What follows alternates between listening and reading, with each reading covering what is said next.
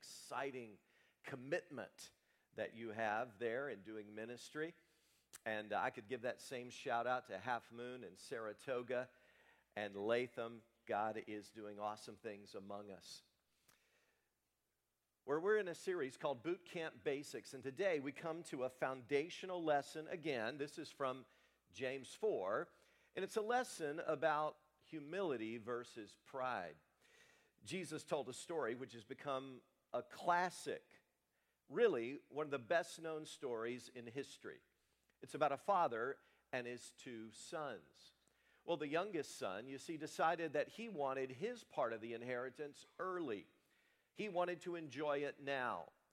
Now, that was essentially like saying to his dad, listen, I wish you were dead, old man, so I could get the life insurance. But the father shocked everyone when he liquidated some assets and actually gave the youngest son his desire. Well, this young man then packed his bags and set off for Vegas and began to live the party lifestyle. But as time went on, it didn't go that well. He found himself in a miserable job feeding pigs. His friends were gone, and he was down on his luck. And he said to himself, look, even the servants, the hired hands who work around my father's place are living a lot better than I am. What am I thinking? He humbled himself, and with humility and pride broken, he headed home. As his father saw him on the way, the dad, again, in a move of kindness and tremendous humility, went out and ran. No Jewish father would do that. He put all of his dignity behind, and he ran to meet his son and embraced him and threw a big party for him. And everybody came to the party except the older brother. And the older brother was bent out of shape about all this, and he said to his dad, look, I've slaved away for you all these years. You never threw a party for me. And then this incredible story that Jesus told, think about it, everyone in this story ends up happy, except the older brother. Yes, he was hardworking. Yes, he was dedicated, but he was also arrogant and miserable.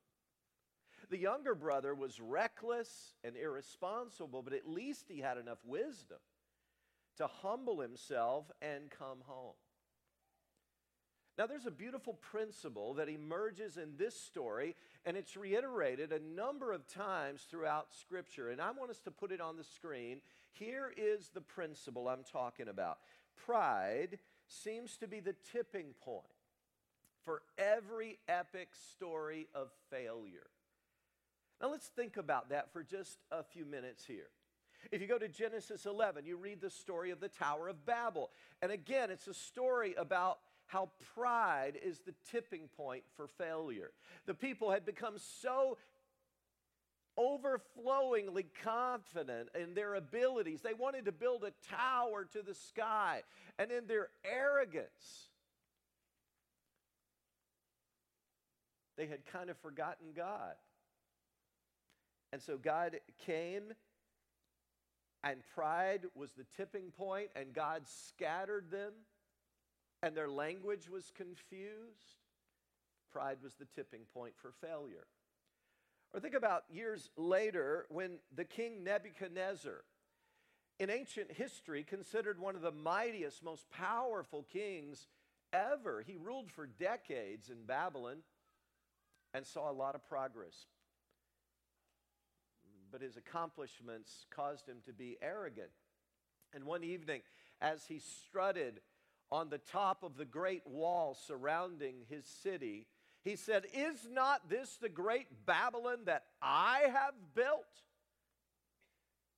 God had had enough of his pomposity. And God said, "This is the last straw for you. You are going to be separated from the people, and you are going to graze on grass like an ox." That condition is known, by the way, as lycanthropy. And for years, Nebuchadnezzar was plagued with that disease until he finally humbled himself, came to his senses, much like the prodigal son, and made this incredible declaration. Now I, Nebuchadnezzar, praise and exalt and glorify the King of heaven, because everything he does is right and all his ways are just. And catch this next line, it's amazing. And those who walk in pride, he is able to humble. Friends, pride is that tipping point that leads to every epic story of failure. In our own day, Jim Collins, a great business guru and writer, writes in his book, How the Mighty Fall, page 20, he talks there about how this hubris, born of success, begins to grow, this thing called pride. And he writes, stage one kicks in when people become arrogant regarding success, virtually as an entitlement. And they lose sight of the true underlying factors that created success in the first place. And then the downfall truly begins. Proverbs simply puts it like this: when pride comes, then comes disgrace. But with humility comes wisdom. Now, what about you? Do you ever see pride in yourself? Sometime back, I was going to visit someone at Albany Medical Center, and I was riding on the elevator, and for whatever reason, the elevator seemed to be especially jammed that day with doctors and medical personnel. It was just full, and I wanted to go to the 5th floor, and the 5th floor was kind of lit up there, but it stopped on the 4th floor. And without thinking much, I got off the elevator quickly, and I'd only taken 2 or 3 steps. I was not even gone when I realized this isn't the 5th floor. This is the 4th floor. But instead of turn around and face all the people on the elevator again, do you know what I did? I just kept walking like I knew where I was going and was supposed to be here. Now, isn't that silly? I'd rather get off on the wrong floor than go back and admit, I made a mistake. I goofed up. I was wrong. I doubt if I'm the only one in here that struggles with pride. James makes this amazing statement in chapter 4, verse 6. God opposes the proud. If there's one you do not want opposing you, it's God Almighty himself.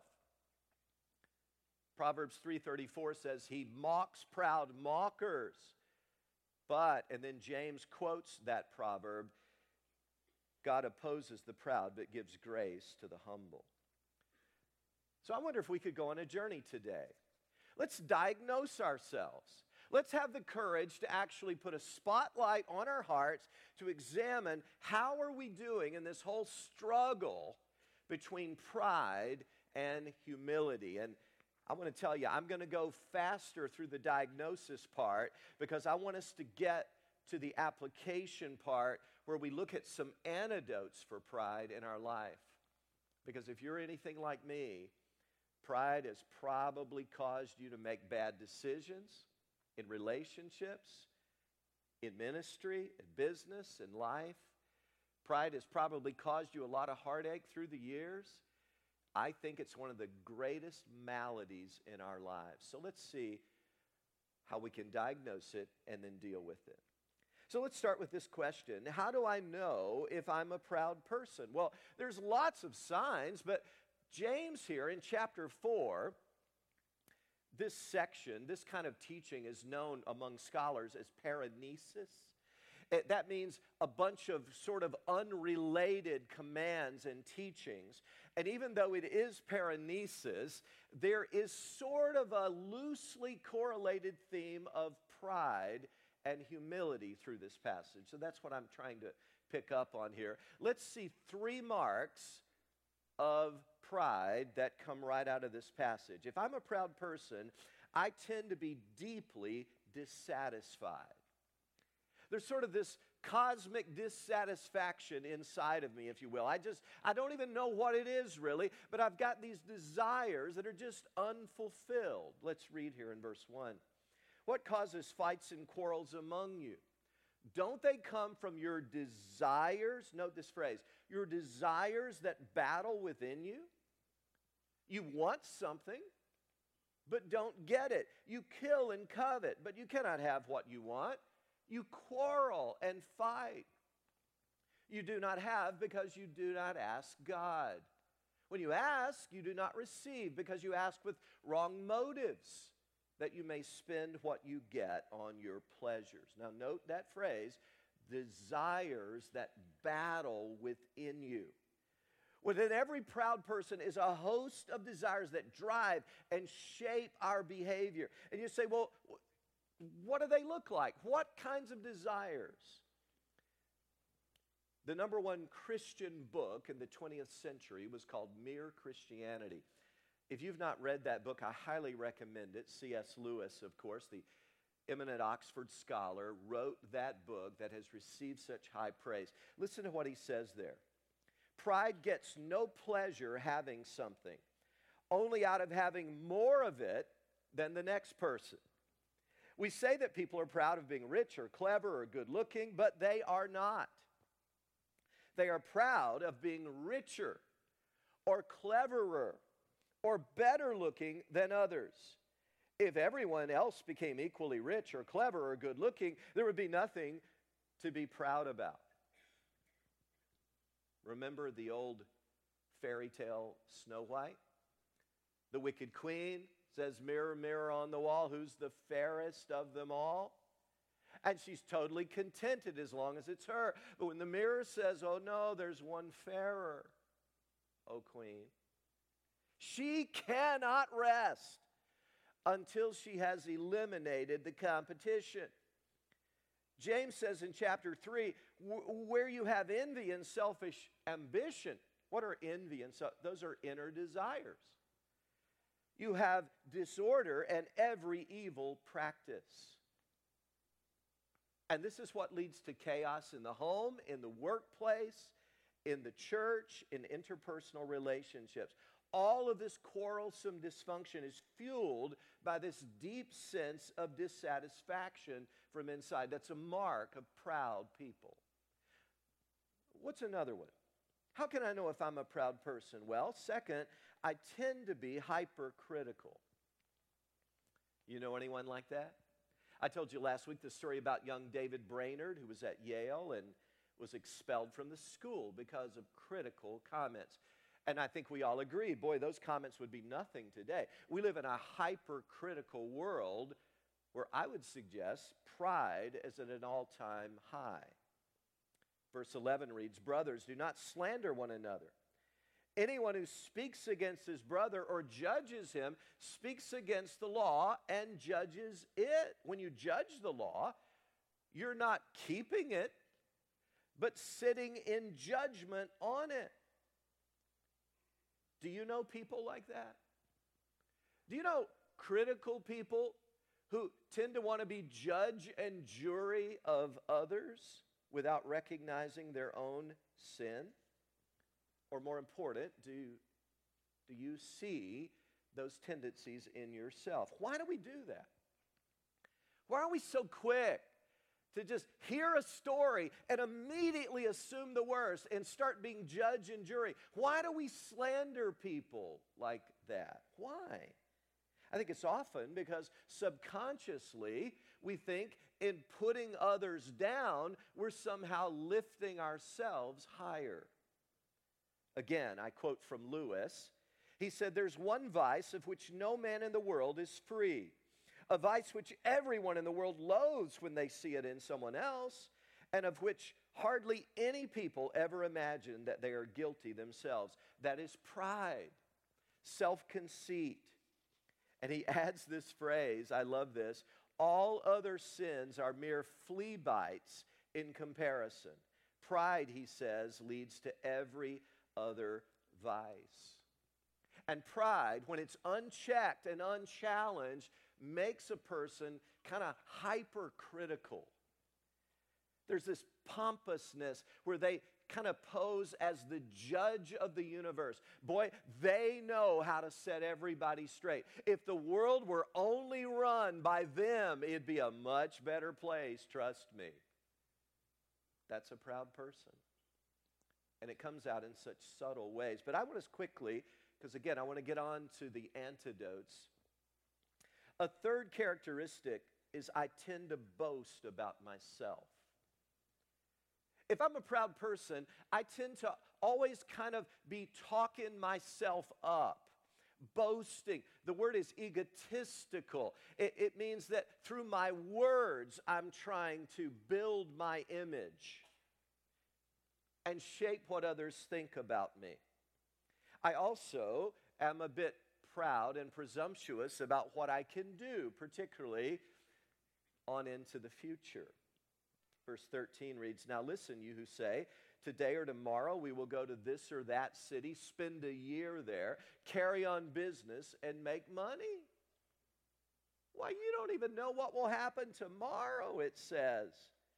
What is your life? You're a mist that appears for a little time and then vanishes.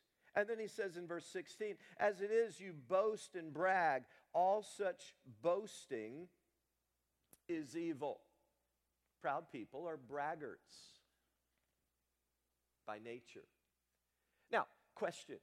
Is James saying here that it's wrong to make plans for the future? All you leaders out there, all you leaders who lead large organizations or small, is he saying, now wait a minute, everybody, listen up, listen up, listen up. No strategic plans are allowed. Is that what he's saying? Is he saying God is against planning? I hope you know better than that. The Bible regularly exalts the virtue of thinking ahead and making wise plans. Proverbs are full of it. Jesus himself said, no one builds a tower unless he first what? Sits down, counts the cost, crunches some numbers, makes some plans, lest he get halfway through and he's embarrassed, he's unable to finish this project. Planning is extolled in the Bible. So what is James actually talking about here? What God is against is the kind of presumptuous plans for the future that leave God's will and God's sovereignty out of the equation. That sort of presumption reeks of arrogance, and God opposes the proud but gives grace to the humble. Or that's the diagnosis. And if you've seen any of those signs in yourself, then we all, and I certainly see them in myself, we all should ask that question, how can God change me here? How can I cooperate? If it's really true that he gives us more grace when we need it, and that he opposes the proud but gives grace to the humble, how do I posture myself to get the grace, right? That's the question. Man, I want the grace. I want God's grace to change me. I can't change myself. That's just self-help. I want God to change me because that's the kind of transformation that lasts. So what are the antidotes to my pride? Does God want me to just walk around constantly mumbling, oh, I'm nobody, I'm nobody, I'm nobody, I'm nobody, I'm nobody, I'm nobody, I'm a nothing, I'm worthless, I'm horrible, I'm so proud and pompous, oh, I'm so wretched. Listen, someone who's constantly putting themselves down is narcissistic. It's weird, I know, but someone who's constantly putting themselves down and being self-deprecating is actually a person who's self-obsessed. As Lewis again so wisely said, humility is not thinking less of yourself, it's just thinking of yourself less. So how do we fulfill this Micah 6:8 challenge that the prophet Micah gave us so long ago? He has showed you, O man, what is good, and what does the Lord require of you? To act justly, to love mercy, and walk humbly. To walk humbly with your God. How can you and I actually do that? And what does a truly humble person look like anyway? Well, I'm going to tell you up front here, before we even look at these three antidotes, we're basically going to take the three signs that James 4 gives us, and we're going to give the antidotes to each one of those. But before we do, I just want to tell you, I've concluded that a truly humble person is one who rejoices in others' successes and especially rejoices when God gets the credit that he deserves. I think that's one of the hardest things in the world, honestly. I think we do a lot better mourning with those who mourn than we do rejoicing with those who rejoice. I think, honestly, rejoicing and truly rejoicing and being happy when people get praise and credit, especially when God gets credit, I think that is one of the harder things in life. But that is a truly humble person. So what are the antidotes to the three marks of pride? Number one, the antidote for a deep inner dissatisfaction is, I will practice gratitude regularly. Instead of obsessing over what I don't have, I will regularly thank God for what I do. Psychology Today reported on some research conducted by Emmons and McCullough. They had two study groups with quite different assignments. The first study group was supposed to keep a gratitude journal. In other words, write down things they were thankful about. The second group was to keep a very different journal. So the first group, the Thanksgiving group, were supposed to go through their day trying to be more aware of what was happening, kind of present in the moment. And they were supposed to write down things, good things, that they were really thankful for, things that they could truly be grateful about. And so they did so. The second group was supposed to keep an annoyance journal. Wouldn't you love to keep one of those? No. Supposed to go through their day with a very different awareness. What's annoying me right now? Was it that driver who just flipped me off on the North Way? Was it my fellow employee who just drones on and what is it? And they were supposed to keep an annoyance journal and write down all the things that annoyed them. This is an amazing study. You know what the results were? They found out that those who kept the gratitude, the Thanksgiving journal, had markedly greater increases of energy and enthusiasm. They slept better, and they were significantly less depressed. I pray every morning, and one of the key parts of my prayer time is deliberate thanksgiving to God. I highly recommend this. I honestly can go from being a little bit moody and melancholy and even sad and kind of ticked off. I can go in a matter of minutes to be exuberant with joy simply by counting my blessings. You ever tried that? Give it a try, honestly. This is the antidote. Deep inner dissatisfaction, the antidote is intentionally thank God. That's why the Bible says, rejoice always, pray without ceasing, in everything give thanks, for this is God's will for you in Christ Jesus. Antidote number two. For this whole thing of becoming hypercritical, I would say the antidote for that is I will acknowledge that I'm not God. Now that's a little harder than it may sound. You say, well, that's a no-brainer. Doesn't every sane person know that? Aren't they able to acknowledge that? Well, it's not as easy as it may sound. Acknowledge that I'm not God. In other words, there's a whole bunch of things I don't know. Can I tell you one of them? I don't know what a person's motives are. I may think I do. I may want to assume I do, but I don't know what anybody's motives are. I can't know that. The Bible's crystal clear that only God can judge motives, and He will one day. But I can't know what motives are. I don't know what's in somebody's mind. I can only make assumptions about that. There's so many things I don't know. I'm not God. Aren't you glad I shared that with you? Hey, you're not either. Now remember that. Remember that in your relationships, okay? Now look at what he says here in verse 12. There's only one lawgiver and judge, the one who is able to save and destroy. But you, who are you to judge your neighbor? Only one God? I'm not him. Every one of us has been guilty of pride, and every one of us could use at times some genuine humbling.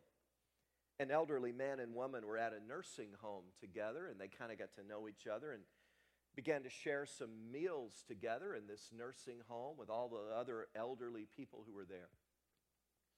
And as they shared some meals and spent some time together, this guy really became kind of infatuated with this elderly woman. And one evening, he actually proposed marriage to her. And she said yes. But the problem was, he woke up the next day and he couldn't remember her answer. And so he went and found her at breakfast, and he said to her, I'm so embarrassed to ask you this. I know I asked you last evening to marry me, but I can't remember your answer. And she said, oh my goodness, I'm so glad you said something. My answer was yes, but I couldn't remember who asked me.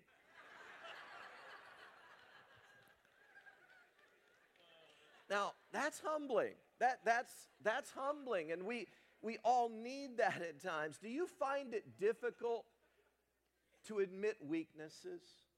I do. And it's sad, though, when our pride holds us back from God's best for us. Can I tell you what I think I know about some dear people at Grace who are listening to me right now? Some who are listening online right now. Maybe Grace is or is not your church family. I think I know something. I believe that pride is holding some of us back from God's best for us. Let me explain that a little bit. I know some parents and children who are kind of estranged. There's a strain there from each other. And you know what? Neither party is willing to just kind of break the ice and say, hey, let's talk. I'm sorry for the ways I've hurt you, and let's move on together. Let's forgive and move on. The problem is pride. I know a number of marriages right now that are really in trouble. In some cases, separations. In other cases, just Cold War at home, and they look to be headed for divorce. But honestly, in some of those cases, and I know it always takes two, doesn't it? Yes. But if one or both of the parties involved there were just willing to say, you know what, I want to own my part in this. I have done this wrong and this wrong and this wrong, and I am so sorry. Would you please forgive me? God has forgiven me. I just ask that you would forgive me, and it's my desire that we'd move on together. I believe some of those marriages, at least, could really be saved. But pride is the problem. I know some friends who are no longer friends, but they ought to be. They're good friends. They bring out the best in each other, but pride has kept humility at bay. Pride is the problem. I know a number of people at Grace who go on year after year after year after year after year bound in an addiction. And they could get help, but they're unwilling to say, you know what, this is out of control in my life. This is controlling me. It's stronger than I am. But their pride is keeping them from admitting that. Pride is the problem. It's sad. It's just sad is all I'm saying. When pride gets in the way of God's best for us. He has so much more. But don't let pride be the tipping point for an epic story of failure. Don't let that be you. Could today be the day you need to confess, I need a Savior. I need a healer. I need a friend. I need to belong. I need to get honest and vulnerable with somebody. Could today be that day? Don't let pride hold you back. And finally, there's one other antidote here for boasting about myself. And I would put it to you like this. The antidote for boasting is to learn to boast in Christ. I will boast in Christ. chapter 4, verse 15 says, instead you ought to say, if it's the Lord's will. The Latin phrase is Deo volenti. If it's the Lord's will, we will live and do this or that. And you've probably met some Christians in your life who are saying on a regular basis, Lord willing, or if the Lord tarries, or if God wills it, I will do such and such. Now let me just make a footnote there. I know what this says, but if you're around Christians who say, well, see you next week, Lord willing. Hey, gonna go get my car washed. Hope to drive it, Lord willing. Hey, would you pass the salt shaker there? If the Lord tarries and He's willing, I plan to use it. I just want to tell you, that gets annoying very quickly. That's all I'm saying. Please, please, God never intended for this to become a cliche. Lord willing, Lord willing, Lord willing, Lord willing. He doesn't want us to be going around spouting that cliche all the time. That's not the point here. It's annoying. So if you do it, quit. Please quit. You're driving people nuts, and it's not fulfilling the intention. What James is calling for is us to realize what the psalmist says in Psalm 31:15. My times are in your hands. Hey, God, I don't know the future. I know that this life down here is like the snap of a finger. It's like a mist. King James says like a vapor. Appears for a little time, then vanishes away. Moses wrote, the length of our days is 70 years or 80 if we have the strength.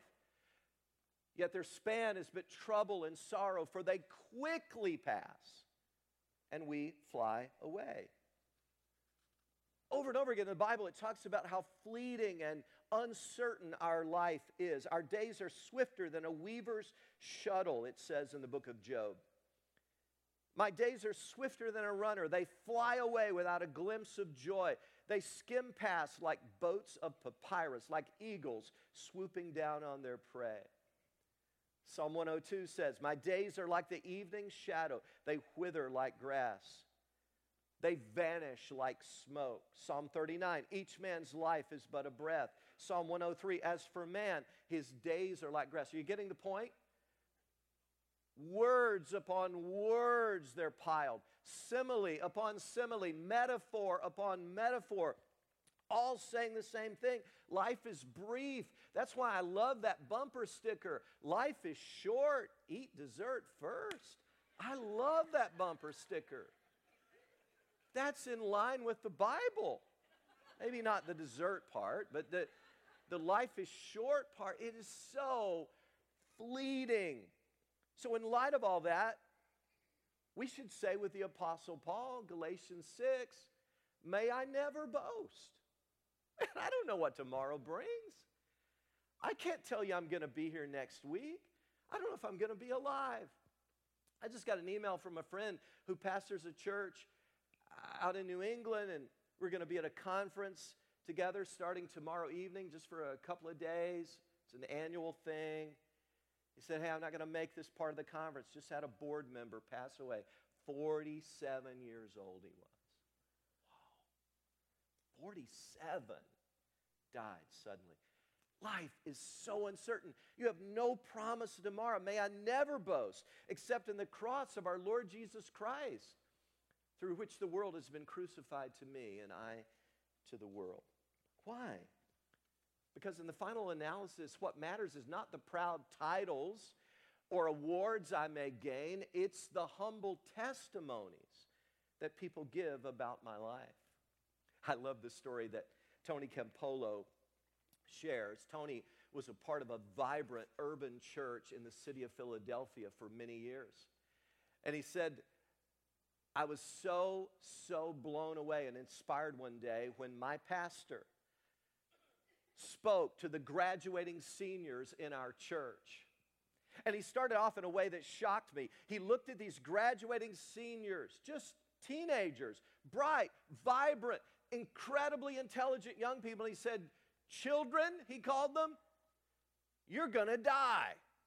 I know you don't want to think about that. I know you don't think you're going to die, but you're going to die. And you know what? They're going to take you and drop you in a hole out in the cemetery, and then everybody's going to go back and eat potato salad at the church.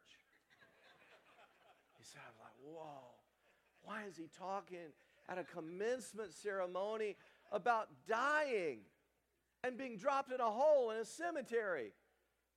But then he really turned it, and I got where he was going. He said, I want to ask you, children, when you were born, you alone were crying and everybody else was happy. I want to ask you, children, when you die, are you alone going to be happy and everybody else crying? The answer to that question, children, depends on whether you live for titles or whether you live for testimonies. Are you going to live for what people stand around? When you die, are people going to stand around and recite all the titles and awards you gained? Or are they going to stand around with testimonies about what you did for them? Are they going to extol, oh, how proud you were in this world and all that you gained? Or are they going to give humble testimony to the servant of God you were and how you blessed them? And then Campolo said, my pastor, oh, he was amazing. He went into a poetic rip from the Bible, and he said it something like this. Are you going to have a title or a testimony? Pharaoh, he had the title, but Moses had the testimony.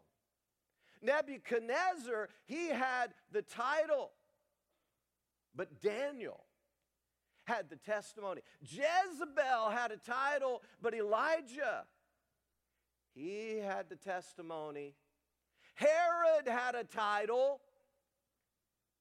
Oh, but John the Baptist had a testimony. Of course, the people were now responding and so involved and interactive. Yes, brother, preach it. Amen.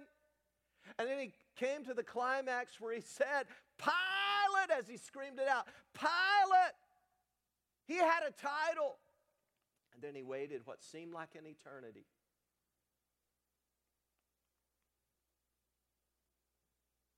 But my Jesus, he had the testimony.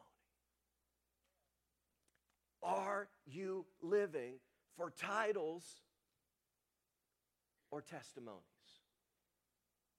Pride versus humility. Which characterizes your life? God opposes the proud, but gives grace to the humble. Father, your word gives us a lesson that pride is the tipping point for all epic stories of failure. We don't want that to be our story.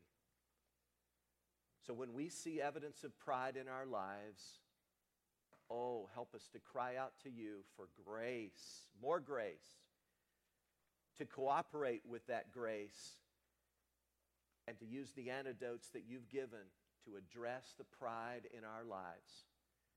We want to live for testimonies, Lord. Not pompous titles. They're okay, as the preacher reminded the students. They're okay. But what you really want to live for, if it comes down to a choice between a title and a testimony, go for the testimony every time. That's what we want to go for. In Jesus' name, amen.